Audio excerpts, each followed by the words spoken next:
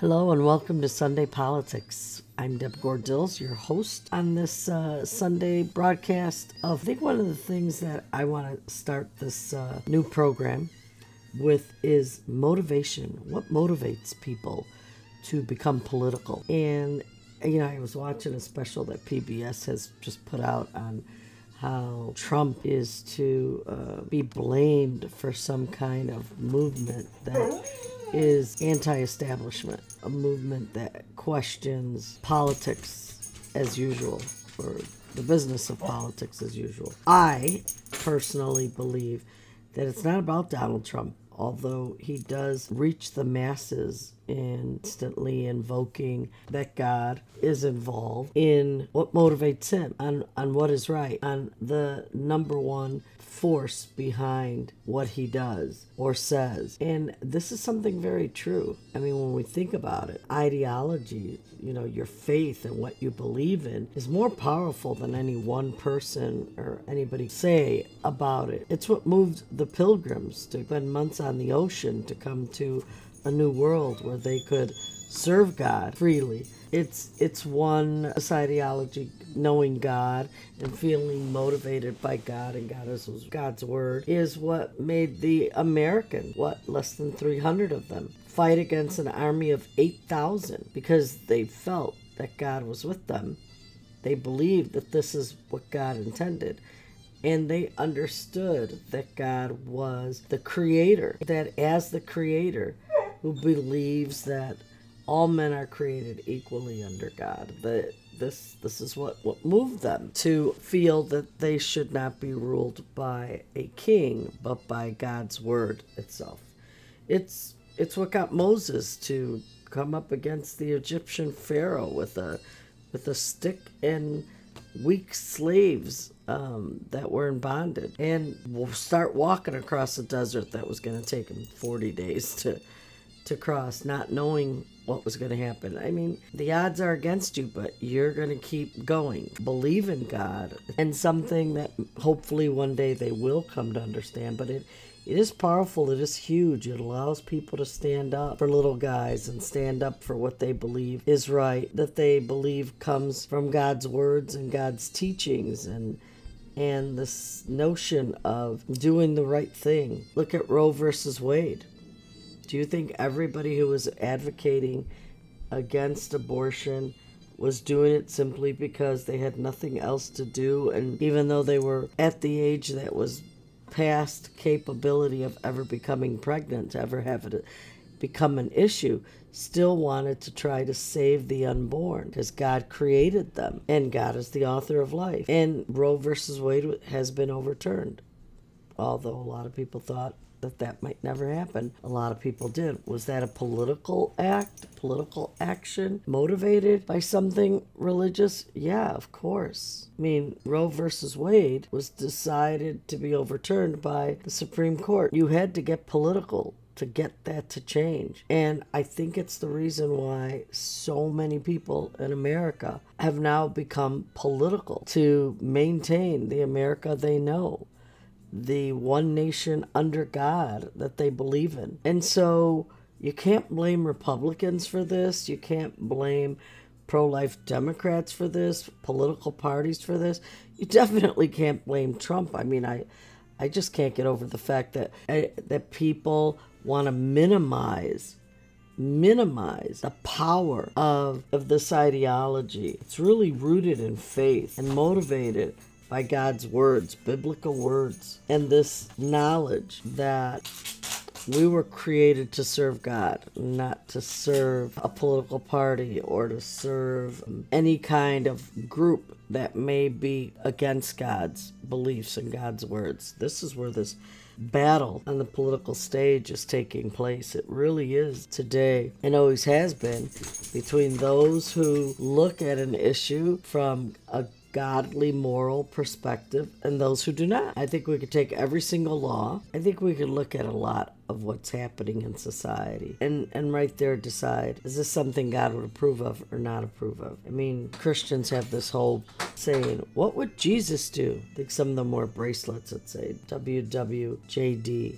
as a reminder. It's always been a reminder for us as Americans. And as we get older, and the reality that we will meet our Creator soon as we're aging, we become closer to those causes. And you have a lot of young people and a lot of young organizations who are rooted in faith, Christianity, take those things seriously. I personally didn't have my conversion until I was over 30. I can only speak from me, but I know what motivates me is my faith. I don't know that I would have been motivated by faith under the age of 33. I look at some of the wild activities I was out and about doing when I was a youngin', and I didn't know God at that point. So I just knew what our wonderful society was, our secular society was saying was okay, and kind of running with that. And, you got to own your youth. But, I came to a point where I was just like, okay, this is crazy.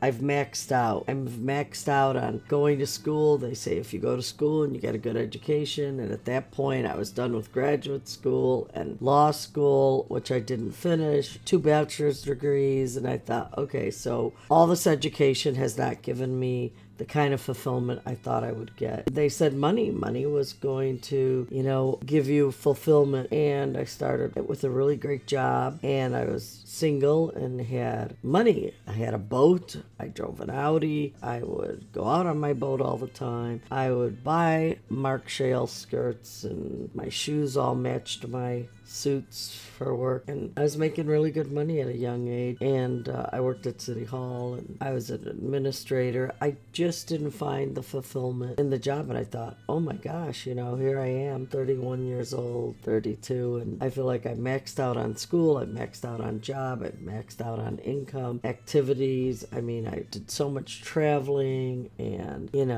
surfboarding in Hawaii. I mean, you name it. I traveled like 40 of the states.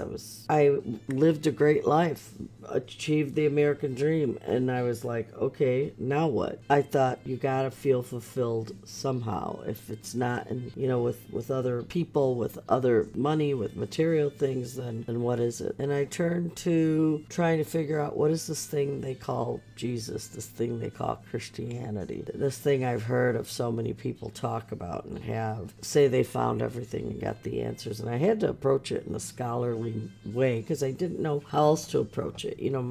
Although I went to Catholic schools when I was little, and we'd go to church on Easter and Christmas Eve. We were all baptized. We all made our communion, and we made confirmation. So we had received all the sacraments. I had never married, so I didn't go through that sacrament. But I just thought, there's got to be more. And I really just wept about it. And I just said, I got to go and find out what this Jesus thing is all about. I remember it was a weekend. My phone was going off the hook. Everybody was calling, where's the party? Because I usually was the life of the party. I loved it and had fun and enjoyed my friends and being out. And I said, no, I'm staying in this weekend. I'm watching movies. And they're like, what do you mean you're staying in? I'm like, I know, I never stay in, but I'm staying in this weekend. And I remember going into this place they call Blockbuster Videos. They don't have these places anymore that I know of, but Blockbuster used to be a place where you could go buy videos. And I went in there and I said, give me every video that you have on the life of Jesus Christ.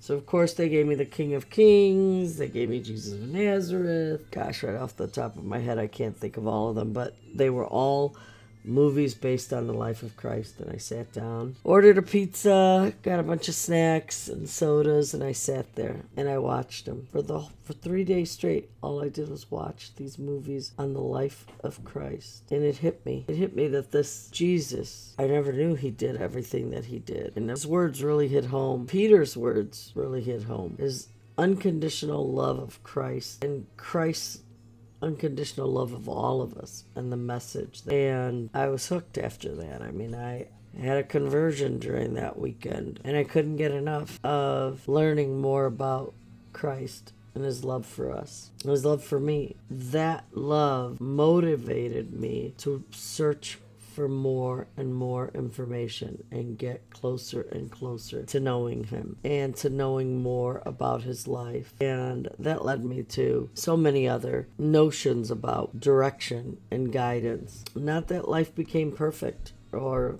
easier. It didn't do that for me, but I no longer felt lonely. I no longer felt unfulfilled. I felt a complete fulfillment in this newfound faith, and I wanted more of it. Like, I couldn't get enough of it. And this was back almost 3 decades ago, and I still long for Christ, things of Christ, things of the church, things from heaven. Still make the connections. Can clearly see now God's role in my life, my role as a person who tries to live their life the way Christ would want them to. Trust me, that has not been easy. It's a huge challenge. You fall off the tracks often, but you got to get back up. You just got to keep moving forward, knowing that we are not Christ. No matter how Christ-like we want to be, we are sinners. We're going to sin. We're going to make mistakes, but God already knows that. And he loves us anyway, and he wants us to feel remorseful about those things and come back in a relationship with him, just like when we are really sorry when we hurt people we love. So motivation from faithful people wins the day every time. They are fearless. People who know Christ, who love God, are fearless in defending the church or God or anything else. That doesn't mean that we're not going to be like Peter and deny him 3 times, but knowing that if we deny him once, twice, 3 times, I'm sure even 4 times, he's there for us, and we come back and we bounce back and we work at this through our relationship and our faith with God. So I'd appreciate it if those of you who know God might join in continuing to spread the word. This is not a Trump-motivated time that we are in politically right now. That this is a time between good and evil. This is a time between those who love God and know that this is one nation under God versus those people who are trying to remove prayer, remove the words one nation under God, and remove God altogether from the political landscape, from America, from the nation, from laws, from the Constitution, and it's just not going to happen. It's not going to happen because we also know that God will always prevail and will always win. So that's your Sunday politics. I'm Deb Gordils. You have a great rest of your day, and next Sunday I'll have a new episode for you. Take care. Bye.